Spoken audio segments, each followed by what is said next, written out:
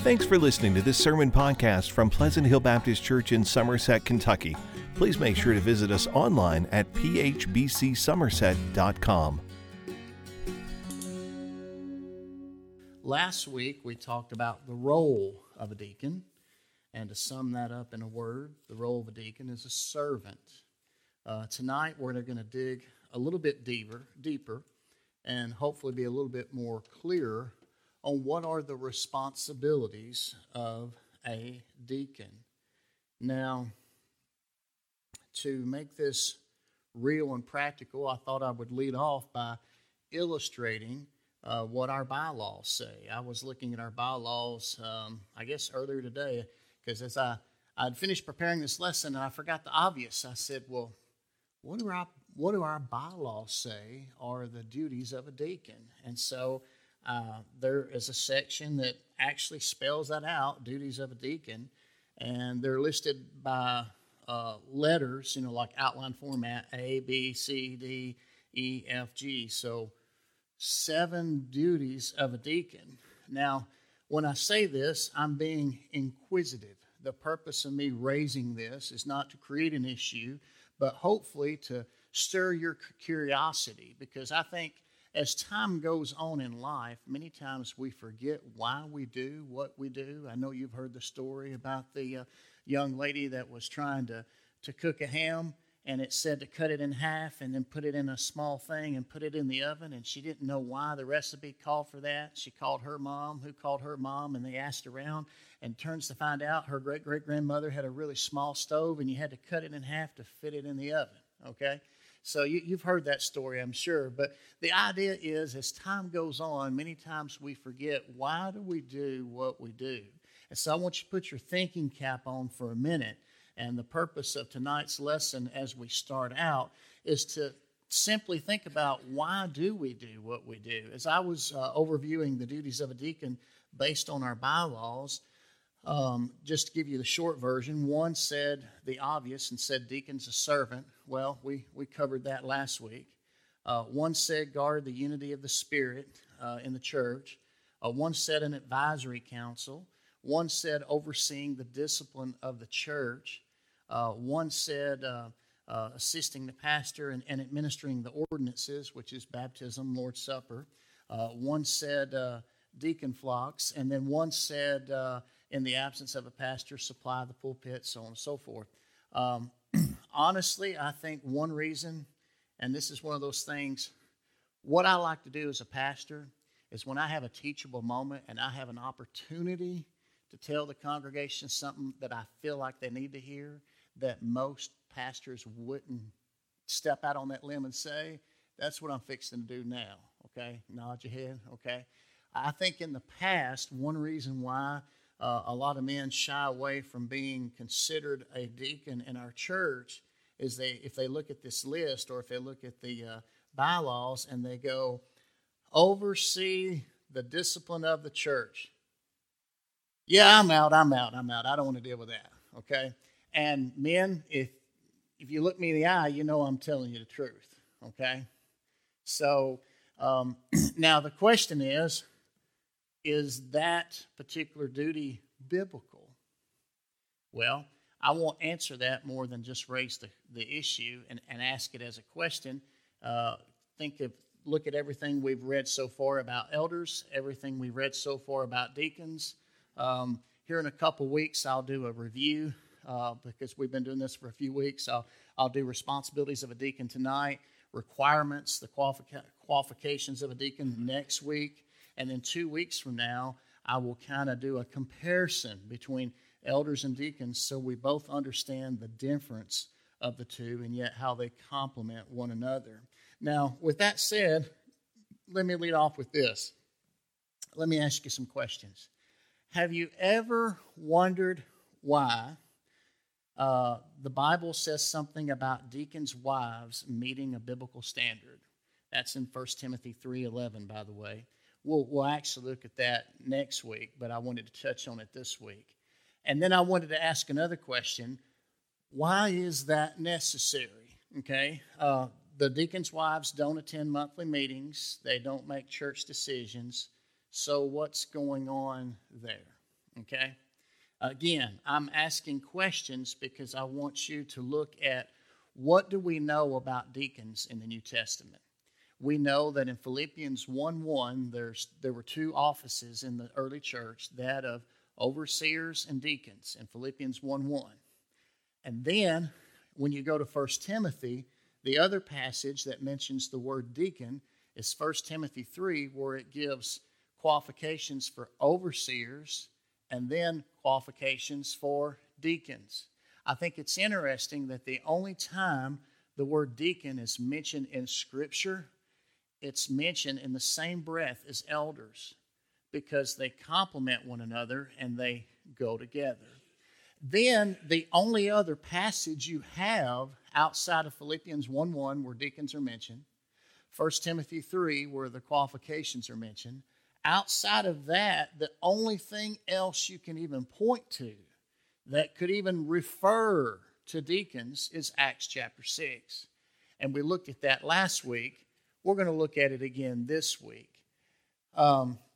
So, let me say this and we'll get started. In church life, it's usually what happens, more time is spent examining the requirements for deacons in 1 Timothy 3 than understanding the responsibilities of deacons.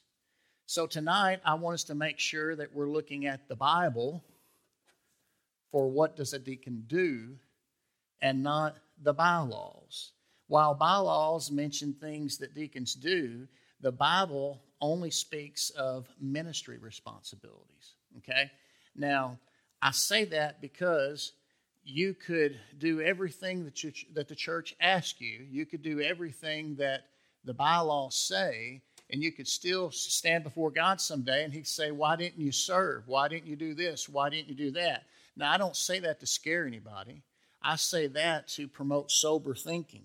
In other words, come to this issue tonight, come to this topic with a complete open mind that says, Lord, what does your word really say about this? Okay? If someone were to ask you, what biblically does a deacon do?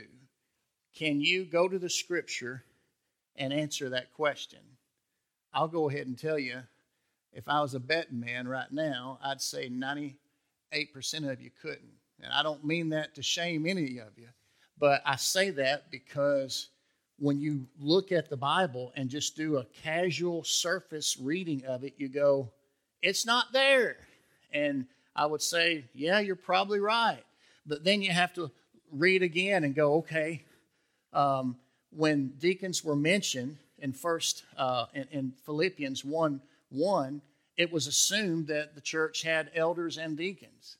And then when Paul wrote that letter to Timothy, who was in Ephesus, they had overseers and deacons. And so it was assumed, I believe, that he knew what deacons were for and what deacons did. So he didn't write about that. He focused it on making sure you find the right men to serve. So what can we find from the Bible as evidence to understand the question, what do deacons do? Well, tonight as we go into the Scriptures, I hope that I can help you answer the question, what do deacons do? So to start out, for the biblical evidence of the responsibility of a deacon, I'm going to go ahead and tip my hand and tell you where I think it starts. It starts with taking care of widows who are in need. If I had a whiteboard up here right now, then I would have a picture of a target with a bullseye. The bullseye would be helping widows in need. Okay? We'll deal with the rest of the target in a minute, but the bullseye would be taking care of widows in need. Let me show you what I mean. Turn, if you will, to Acts chapter 6. In Acts chapter 6, beginning in verse 1, the Bible says, in those days, as the disciples were increasing in number, there arose a complaint by the Hellenistic Jews against the Hebraic Jews that their widows were being overlooked in the daily distribution. The 12, that's the apostles, summoned the whole company of the disciples and said it would not be right for us to give up preaching the word of God to wait on tables. Brothers and sisters, select from among you 7 men of good reputation, full of the Spirit, full of faith, Hang on, I tried to do 2 things at once and that didn't work well. Let me try that again. Select from among you 7 men of good reputation, full of the Spirit and wisdom, whom we can appoint to this duty. But we will devote ourselves to prayer and to the ministry of the word. And this proposal pleased the whole company, and so they chose Stephen, a man full of faith in the Holy Spirit, and Philip, Prochorus, Nicanor, Timon, Parmenas, and Nicholas, a convert from Antioch. They had them stand before the apostles, who prayed and laid their hands on them. So the word of God spread. The disciples in Jerusalem increased greatly in number, and a large group of priests became obedient to the faith. Now, here's what I want you to see. 7 men were chosen to make sure that the widows were being taken care of properly. In other words, go back and look at verse 3. The apostles say, brothers and sisters, they're talking to the whole congregation, select from among you 7 men of good reputation, full of the Spirit and wisdom, whom we can appoint to this duty. What's the duty? Taking care of these widows who are being overlooked, who are in need. That's the duty. I think that is the closest thing you're going to find in the New Testament that justifies what a deacon does. Now, let me explain what I just mean by that. I think we looked at this last week. I want to look at again 2 key questions I raised.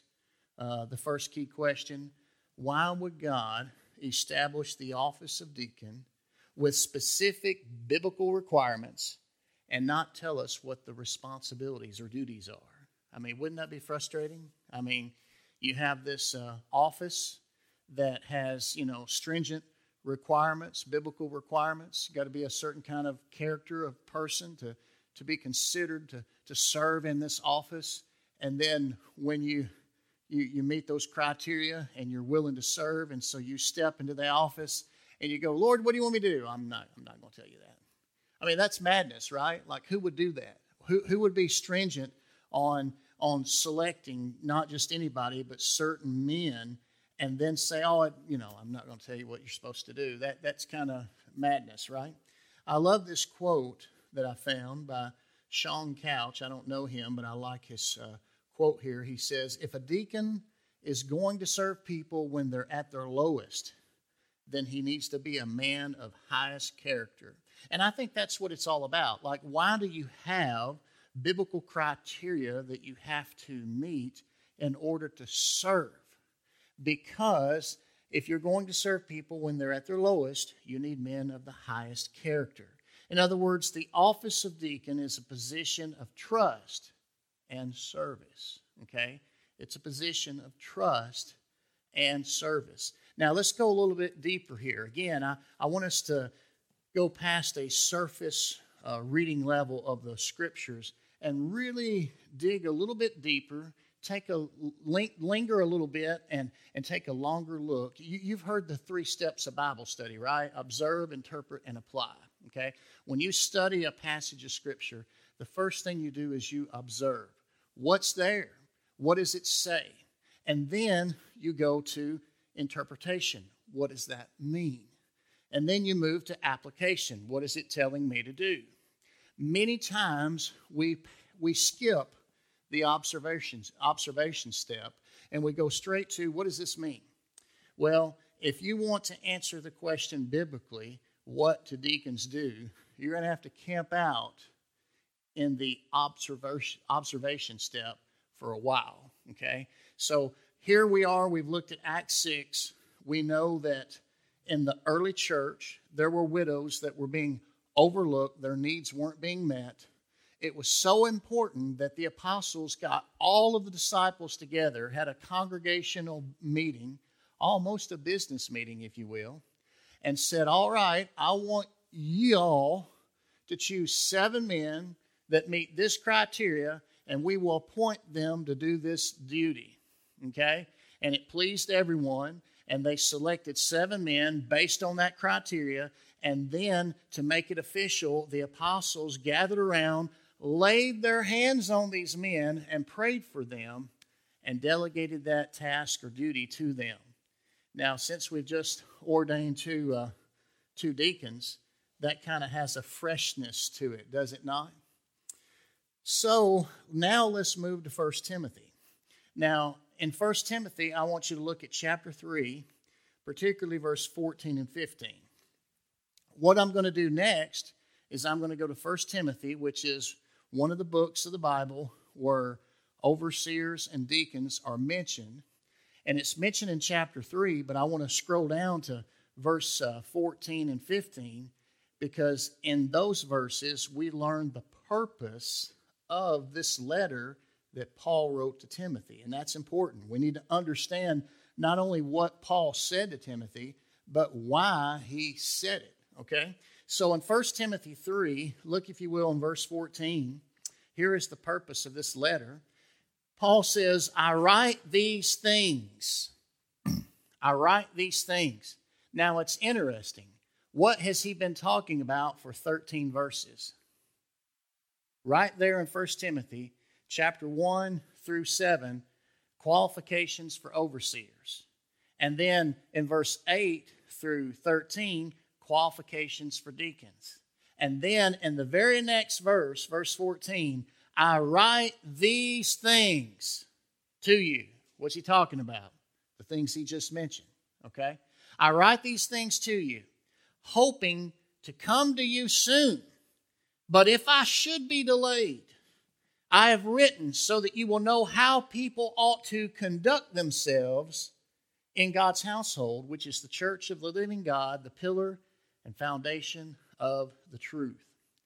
Now, Paul, if you go back to chapter 1, I won't go there and read it, but if you read the early part of chapter 1, you'll know that Paul left Timothy in Ephesus because he had a job for him to do there at the church in Ephesus. And then halfway through his letter, he says, now I've written these things to you so that you know how the church is supposed to operate, how the church is supposed to be. I hope to come to you soon. The implication is, whenever I get there, I'll help you out, brother, with this. But if I'm delayed, I've given you instructions so that you know what to do. And he has instructions on how to deal with the false teachers in chapter 1, instructions on prayer in chapter 2, instructions on men and women in chapter 2, instructions on overseers in chapter 3, instructions on deacons chapter 3, and then he says, I've written these things. The things that I've just mentioned, the things that he just mentioned in the first 2.5, 3 chapters. Now that's a clue. Here's another clue. I don't know if you've noticed this or not. Now, again, remember what I said about observe, interpret, and apply? We're still in the observation step. We're looking at what's in the Scripture, okay? Don't assume nothing. Oh, I know it's in there somewhere. Let's look at what's in the Scripture. All right, when you look at what's in the Scripture, what you will find is in this letter that Paul wrote to Timothy, 1 Timothy, there are 1, 2, 3 character sketches. What do I mean? Well, you know 2 of them, they're obvious. There in chapter 3, verse 1, he gives a character sketch of an overseer. If anybody desires to be an overseer, an elder, a pastor, a bishop, all those things are interchangeable, okay? Then this is the kind of person they should be. And it paints a picture of the characteristics of a person.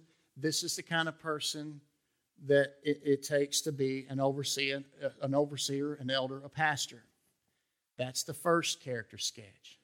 That's in 1 Timothy 3, 1 through 7. Then he mentions deacons. And again, he does another character sketch. A person like this is fit to serve as a deacon. And he paints a picture of the kinds of qualities of character and integrity that you would look for in a man that serves as deacon. And that's in 1 Timothy 3, 8 through 13. But did you know there's one more character sketched in 1 Timothy? It's in chapter 5. And it's kind of peculiar when you first notice it, because you're like, why is Paul taking like 13 or 14 verses to talk about widows? I want us to read that real quick because I want you to see what all he has to say about it. It's in 1 Timothy 5, beginning in verse 3. Support widows who are genuinely in need. That's the main idea. That's the headline. Support widows who are genuinely in need. And now we're going to find out what qualifies for a widow to be genuinely in need. Okay? In verse 4, but if any widow has children or grandchildren, let them learn to practice godliness toward their own family first, and to repay their parents, for this pleases God.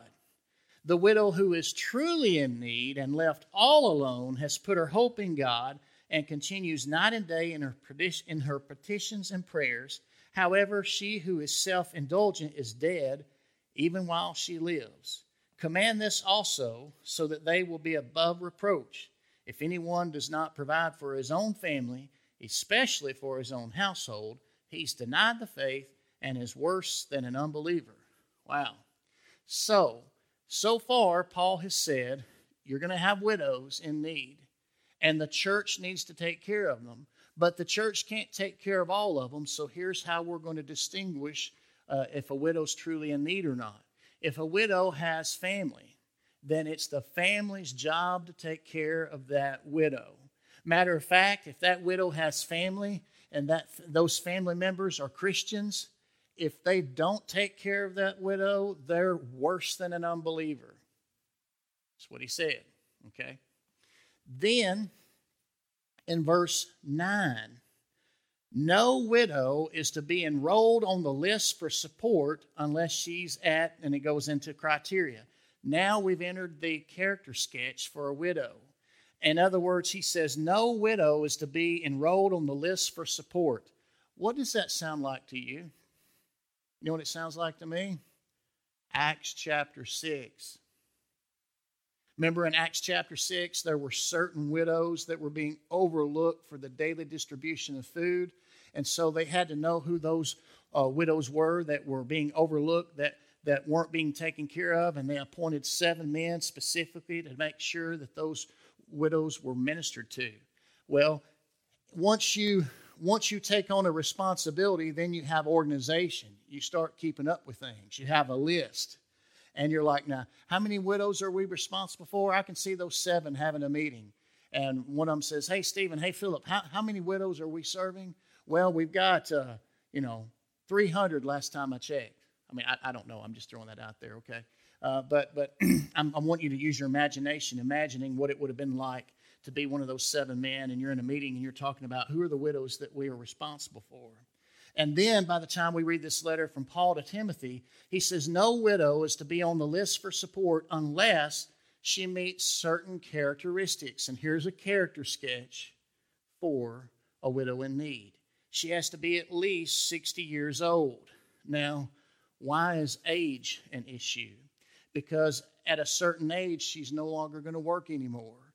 And that's not an option. So if she has no one to take care of her, and she's no longer of working age, then she's truly in need. So that's why that is in there, or the implication of why it's in there.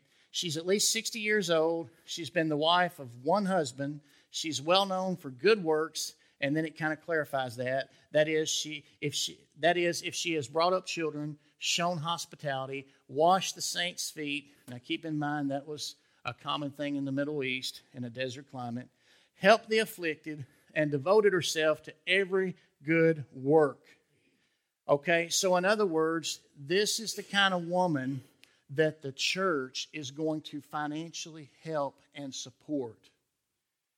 If she doesn't meet this criteria, then we're not going to help her. Could be for different reasons. It could be because she's still of working age. It could be because she has family to take care of her. It could be she's not known to live a life of good works, and if we financially support her, then people think we're subsidizing a sinful lifestyle. All that in a box of rocks, okay? So kind of keep all that in your head. Now do you see why this is an important issue? Now do you see why when Paul wrote to Timothy about, if I'm delayed coming to you, I've given you written instructions on how the church of God, the pillar of God's truth, should live, should conduct themselves. And he devotes half a chapter of a 6-chapter letter to widows. Who knew, right? All right, let's keep reading because he's still got more to say here. Then he says, verse 11, but refuse to enroll younger widows. And ladies, in case you're wondering, it doesn't say what their age is. It just means they're under 60. Okay, so if anybody asks me that question, all right. So refuse to enroll younger widows. Why? For when they're drawn away from Christ by desire, they want to marry and will therefore receive condemnation because they've renounced their original pledge. At the same time, they also learn to be idle, going from house to house. They're not only idle, but they're also gossips and busybodies, saying things they shouldn't say. Therefore, I want younger women to marry, have children, manage their households, and give the adversary no opportunity to accuse us, for some have already turned away to follow Satan. If any believing woman has widows in her family, let her help them. Let the church not be burdened so that it can help widows in genuine need. There you go. You know, let me try to give you a picture real quick to kind of give you a framework to peg out what we've just read. As I read this passage about widows, I see 3 kinds of widows. I see the older widow that's truly in need and doesn't have family to help her. I see a younger widow who is counseled to settle down and get married and raise a family and live a productive life. And then there's the mentioning of a widow. Where is it? Verse 11, refuse to enroll younger widows, for when they're drawn away from Christ by desire, they want to marry and they receive condemnation. Okay. No. Verse 6, that's the one I meant to write. It says, however, she who is self-indulgent is dead even while she lives. And so there are some widows that are self-indulgent and they're dead spiritually, even though they're alive physically. Here's the way I would picture that. Remember the book of Ruth in the Old Testament? And you read the book of Ruth, chapter 1, you'll find that Naomi and her husband and her sons, there was a famine in Bethlehem, which is ironic because Bethlehem's the house of bread. There's a famine in Bethlehem, and so they immediately go to Moab, a different country bordering Israel, and they go over there. And so the people of God have left the promised land, and they've gone over here. And as time goes on, Naomi's husband dies. Her 2 sons die. And right there early on in Ruth chapter 1, you've got Naomi and her 2 daughters-in-law. 3 widows. And those 3 widows, in my opinion, illustrate what we've just read here in 1 Timothy 5. Naomi, the older widow, truly has no one to help her. Her husband's dead. Her 2 children, which were sons, they're dead. She literally has nobody. She doesn't have a mate. She has no dependents. She has nobody to help her, okay? She is the widow who is truly in need. Put her on the list. Let the church support her, okay? The second widow is Orpah, okay? Not Oprah, but Orpah, okay? She's the forgotten one of the 3 in the book of Ruth. When Naomi says, hey, girls, you're not going to hang around long enough for me to, settle down again and have more boys and raise them up and marry them someday. So, go on home. Go on back to your own families. Go on back to your own gods. And Orpah did. You don't hear anything from her. She went back to her people. She went back to her gods. Spiritually dead, even though she's physically alive. That's the second kind of widow. A widow that goes back into the world and pursues earthly, worldly things. And then the third kind of widow would be the younger widow that Paul talked about, that instead of going back into the world and doing her own thing, she finds a godly man, she settles down, she has a family, and she's a model of a virtuous woman. And that's Ruth. Because Ruth says, hey, Naomi, where you go, I go. Your God, going to be my God. Your people, going to be my people. And where you die and you're buried, that's where I'm going to die, and that's where I'm going to be buried. That's good, isn't it? And you only hear that in weddings. Think about that. So there are the three widows right there. Okay, Naomi, Orpah, and Ruth. And you see pictures and principles of that in 1 Timothy 5. Now, why is this important? Remember at the beginning when I led out with why does the Bible have requirements for deacons and their wives? Because see, there is a growing issue, okay? There is a growing issue, and it's creeping into Southern Baptists. If you thought we dealt with it when the Southern Baptists split a few decades ago, and you still have the Southern Baptists and you have the cooperating Fellowship Baptists that believe that women can be deacons, that should have settled it in the Southern Baptist Convention, but to be honest with you, that's still out there today. It is, okay? I'll chase a rabbit, Herman, real quick. So when I was at seminary before I came here at Kansas City, and Midwestern is a very conservative Southern Baptist seminary. Most of the students at Midwestern are Southern Baptists, but there are quite a few that are not. And I was in a doctoral class there where we were studying different issues. One of them was baptism, one was Lord's Supper, and one was women in ministry, which it's really not about women in ministry, it's about women in leadership. It comes down to, can a woman be a pastor? Can a woman be a deacon? And we had two professors that taught this course, and I was there on campus for a whole week, and we spent a day on baptism and a day on Lord's Supper and a day on women in ministry.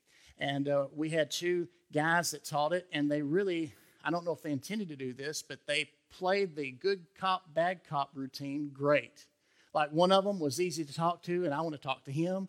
And the other one, no matter what you said, he would basically just take what you said and he would just poke holes in it to really make you think, why did I say that? Why do I believe what I believe? Why? Okay? He was tough, but he made you think. And so on the day that we talked about women in ministry and leadership, 2 of the 15 students were women, and the 2 professors said, let's pretend as a small group that we're a Bible study and we're about to organize a church, and we're coming together to write our own bylaws, and we're going to draft documents on who we are, what we believe, and yada, yada, yada. And at that point, he said, let's get started. He said, how many of you believe a woman can be a deacon? And hands went up, and I looked around. My hand was the only one down. Then he said, how many of you believe a woman cannot be a deacon?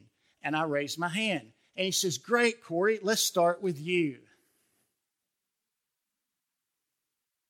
If you want to know the rest of that story, you can come to me sometime, and I'll be happy to share. But needless to say, I was like, oh, Lord, help me. But why am I bringing this up? There's a reason why I'm bringing this up. When you look at Acts chapter 6, 7 men, not women, were appointed by the apostles and the congregation to serve these widows in need. If you're going to have women deacons, that would have been a good time to say, we'll just let older women take care of older women. They didn't do that, okay? And then when you get to the instructions on qualifications for overseers, pastors, and then deacons in 1 Timothy 3, the assumption is men, but then it has something about deacons and their wives. Why is that? May I submit to you, that is another clue, okay? That is another clue as to what deacons do. Deacons are called to serve widows who are in need, and it's my belief that the deacons' wives were expected to serve alongside their husbands in this ministry for two reasons: as a help and as a safeguard. Because let's be honest, if you have a man going to a widow in need, and I'm not saying anything about the man, and I'm not saying anything about the widow, okay? So if you're looking at me going, Brother Corey, you talking to me? No, listen to me, okay? Put your eyes on of what people used to think before you became a Christian, okay? Listen to me. And so you have a man taking care of a widow who's in need, and people in the world that don't know God and don't care about God, what do they see? You go to her house last week? You go to her house every week this month. Call up a neighbor. Do you see that? You see that person over there again last week? Yeah, I wonder what they're doing. Yeah, I really wonder what they're doing. You know, the visits are getting longer. I'm just saying, okay? I'm not saying anything about the deacon that's trying to help, and I'm not saying anything about the widow is in need. I'm talking about if we want to avoid the appearance of evil, and Scripture teaches that, to avoid the appearance of evil, if we truly want to minister to people when they're at their lowest, we got to have people of the highest character. And we got to make sure that we safeguard people that are in certain situations so that the world can't point the finger. Okay? And that's the implication there. So the conclusion is the responsibility of a deacon is focused on ministry to the widows. Remember my target over here with the bullseye. The bullseye is widows. But I also think, as we look at this text, that it's flexible enough to include anyone who's in need. Now, let me say this. My first question I asked you is, why would God establish an office of deacon with biblical requirements and not tell us what the actual responsibilities are? The second question, and this is the last one, do you know what the scope of Scripture says specifically about widows? Now, I'm going to do this real quick. I didn't mean to go this long, but I think we assume too much today when we know too little. Here are a few notable scriptures about widows. I'm going to give them to you. There's five of them. I could give you tons, but I wanted to keep it simple. So 4 from the Old Testament, 1 from the New. Exodus 22, verses 22 through 24. Here's what the law says. Remember the law that God gave to Moses. The law says, you must not mistreat any widow or fatherless child. That's an orphan. If you do mistreat them, they will no doubt cry to me, and I will certainly hear their cry. My anger will burn, and I will kill you with the sword. Then your wives will be widows, and your children fatherless. Now, before you want to throw a rock at me, that's the Lord talking. And that's the Lord going on record in the law. Don't mistreat widows. Don't mistreat orphans. Because if you do, and they cry out to me, I got their back. That's what God says. Now let's go to the next passage. Also in the law. Deuteronomy 14. Now this one's interesting. We know that tithing is biblical, okay? And a lot of times people want to leave tithing in the Old Testament, and that's another sermon for another day. But if you thought that the tithe in the Old Testament was just 10%, you need to go back and study that again, okay? Because there was more than one tithe, okay? Here's one of those tithes you don't hear about. It's in Deuteronomy 14:28. It says, at the end of every 3 years, again, this is codified. This is in the law that God gave to Moses to Israel. At the end of every 3 years, bring a tenth of all your produce for that year and store it within your city gates. And then the Levite, who has no portion or inheritance among you, the resident alien, the fatherless, and the widow within your city gates may come, eat, and be satisfied, and the Lord your God will bless you in all the work of your hands that you do. You might say it this way: that was God's welfare system. take a tenth of all the produce once every 3 years and let that take care of those who are in need. Maybe we need to call Washington and say, hey, got an idea. Why don't we see if that works? Okay? All right. Then there's another scripture, the third one. This is in the Psalms. Psalm 68, verse 5.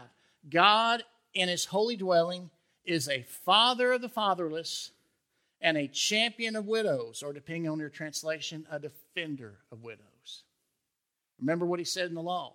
If they're being mistreated and they cry out to me, I got their back. Okay? All right, let's go to the fourth verse, or fourth passage.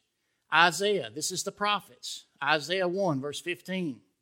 God is talking to his people Israel through the prophet Isaiah.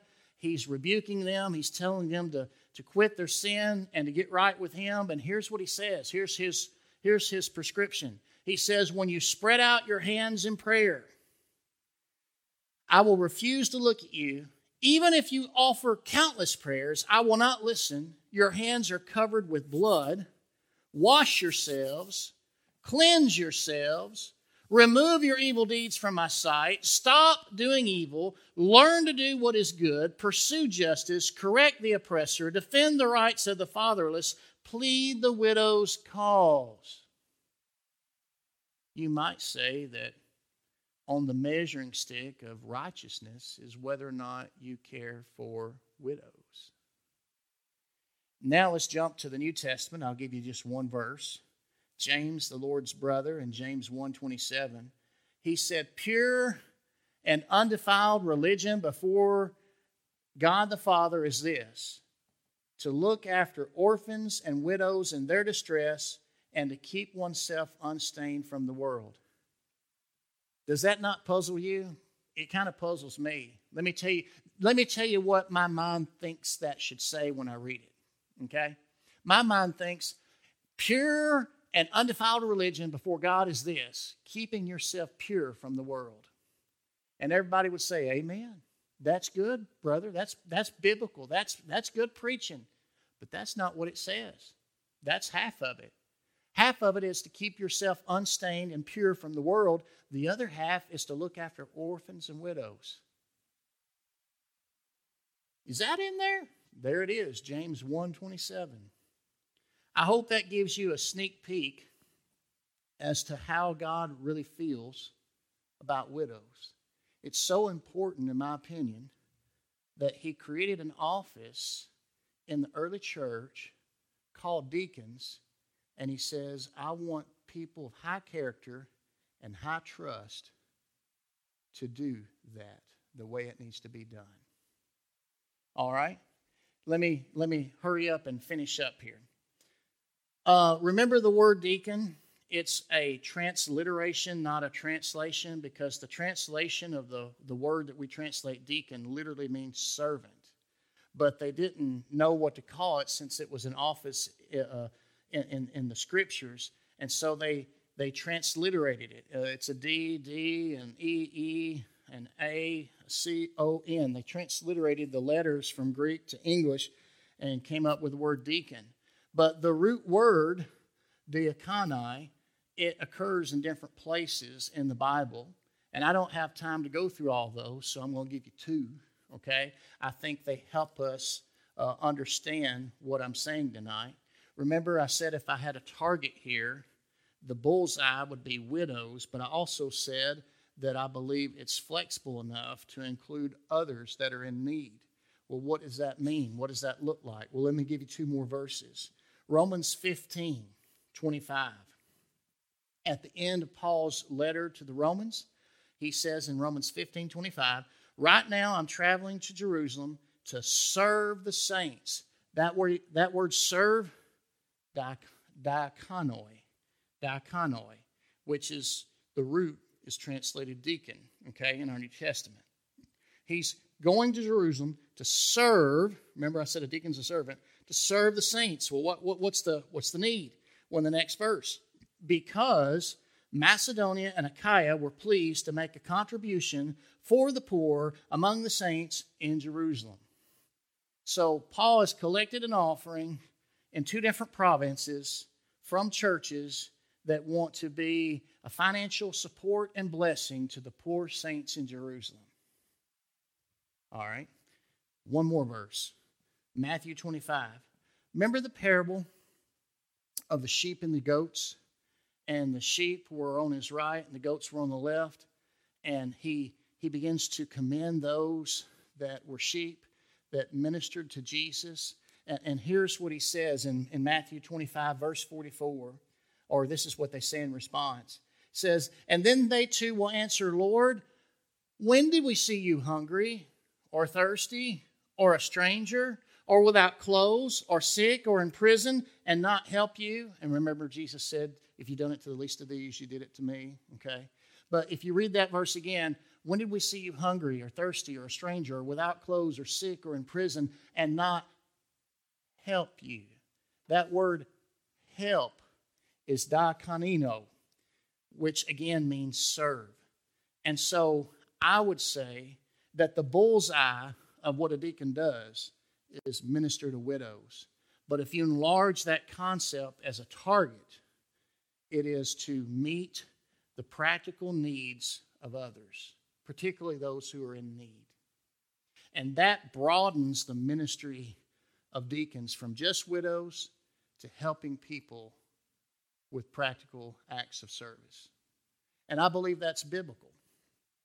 Now, give me a couple minutes and I'll wrap this up, and then we'll have a short business meeting. I'm going to put in a request. All right. So, here's what I want you to walk away with tonight. Number one, the pattern of a deacon is that of a servant. Okay, we talked about that last week. What is the role of a deacon? It's a servant. The very word that's translated deacon means servant. Okay, and then I like this quote I found. John Hammett, he wrote a book, Biblical Foundations for Baptist Churches. Great book. And here's what he says. I've been leading up to this. He says, perhaps one reason why, in the providence of God, we are not given an explicit job description for deacons is to allow them the flexibility to serve in a variety of roles that allows the elders to focus on those things that most utilize their gifts and most match their calling. And that leads into this. I'm almost done. I think there's two principles that go into determining what deacons do. And it's embedded there in Acts chapter 6. It's what created the situation that led to the creation of the office to start with. The apostles at the time realized that God had called them to preach and teach the Word of God. And they knew that ultimately they couldn't do that and take care of all those widows and juggle everything and do it well. And so they said, God has called us to do this. We must do this. You choose 7 men that meet this criteria, and we will appoint this duty, this task to them.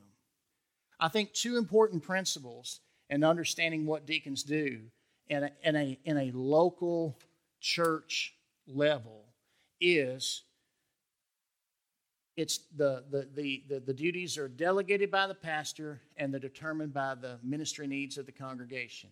Does that make sense? I hope it does. I don't mind telling you, I know what God has called me to do, okay?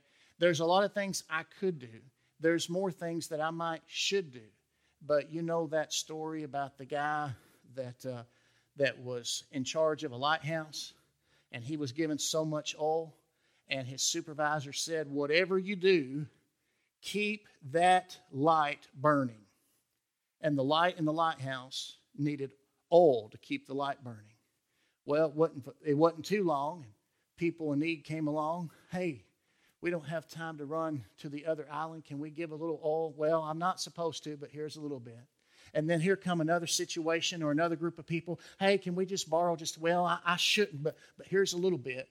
And finally the day come when there was a horrible storm that came, and then nightfall came, and the storm raged on, and there were ships in the area, and the light in the lighthouse went out. And the very purpose of the lighthouse was to warn ships, watch out, here's rocks, here's an island, And many people lost their lives. And when the supervisor went back to the guy in the lighthouse, he says, you had one job. Keep the light burning. As your pastor, I know what my calling is. It's the one thing that I must do. And so that's where I think in a local level you have to delegate things out. And it's determined by the needs of the congregation. I'll close with this. In our ordination service, I shared this. Johnny Hunt implemented this at Woodstock in Georgia early in his ministry, that the deacons in their church would focus on care, share, and prayer. I'll start in reverse. Prayer. When we come together, just like Gordon leads in prayer meeting on Wednesday night, and I thank you for doing that, brother. And he calls on different ones to pray. I think it's important for a congregation to see their deacons pray. Share. I think if a pastor needs to lean on other people that are trained to share the gospel and lead people to the Lord, I think the deacons need to be the very next ones in line that a pastor can trust to share the gospel and lead people to the Lord. And we'll talk about that in a meeting sometime. I don't want to assume that. I want to make sure we're all trained to do that. And then the final thing is care, and that's ministering to the needs of widows and others. And it's up to each local church leaders to flesh out what that looks like. We have to have a span of care, okay? I know in the past we had deacon flocks, and I think we're all in agreement we're not doing that anymore, okay? Now, some of you might be disappointed to go, well, come on, Brother Corey. Well, come on, Gordon. Well, hang on. All right, let me share something with you. If you look at our disciple-making pathway, we want people to know God, find community, make disciples, and serve others, okay? One of the things we're going to be focusing on moving forward is helping people find community. We want everybody that comes to either be in a Sunday school class or a D group. It'd be great if you were in both. And if you're not, you don't know what you're missing. But we want everybody to find community, okay? So with that just said, what do I mean? As a deacon body, as a pastor, I would be more concerned about people that come that are not in a group of any kind. That would be the ones we would say, hey, have you seen them lately? No, let's go check on them. Why? Because when people aren't in a group, then it's easy for them to fall through the cracks. If they only sit in a pew and they never get in a circle and get to know somebody, then it's real easy for them to fall through the cracks, and all of a sudden they miss 1 week. Then they miss 2 weeks. Nobody says anything. And then they go to the doctor and they get a bad report, and then they have to get put into the hospital. And because nobody knows anything and because they don't tell anybody, the next thing you know, a few weeks go by, well, they didn't even check up on me. Do you see what I'm saying here? So you have to be proactive. You have to have systems in place that watch out for that. Now, I've kind of went long tonight. Forgive me. I guess I was saving it all up. So I'll close with this. Here's my challenge. Are you serving God and others? Because whether most of us aren't going to be deacons, I understand that. But we're all called to serve, okay? We're all called to serve. And there are people around us every day that need to see the love of God in action. Are you serving God and others, or are you serving sin and living for yourself? I know that's blunt, but ultimately, isn't that what it really is? We're either living for God and others, or we're living for ourselves. And I think we know which way is the better way to live. Well, I'm going to end it there tonight. We'll finish this next time. Let's go to the Lord in prayer. Father, we come before you tonight. Thank you, Lord, for this time in your word. Lord, more than anything tonight, Lord, I pray that we really thought through what we thought we knew and looked at the word. What does the word of God say? What do the scriptures seem to teach us about what deacons do from a biblical perspective? And Father, I pray that you'd create in all of us a servant's heart, that we would look at the cross, that we would look at Jesus and say, Lord, how can I live for myself now that you've died for me? And now Lord, may we be servants of Christ and live because of what you've done for us, knowing we can never pay it back. But out of gratitude, Lord, we love you and we simply want to serve. Father, I pray for your will to be done in our lives. In Jesus' name I pray. Amen.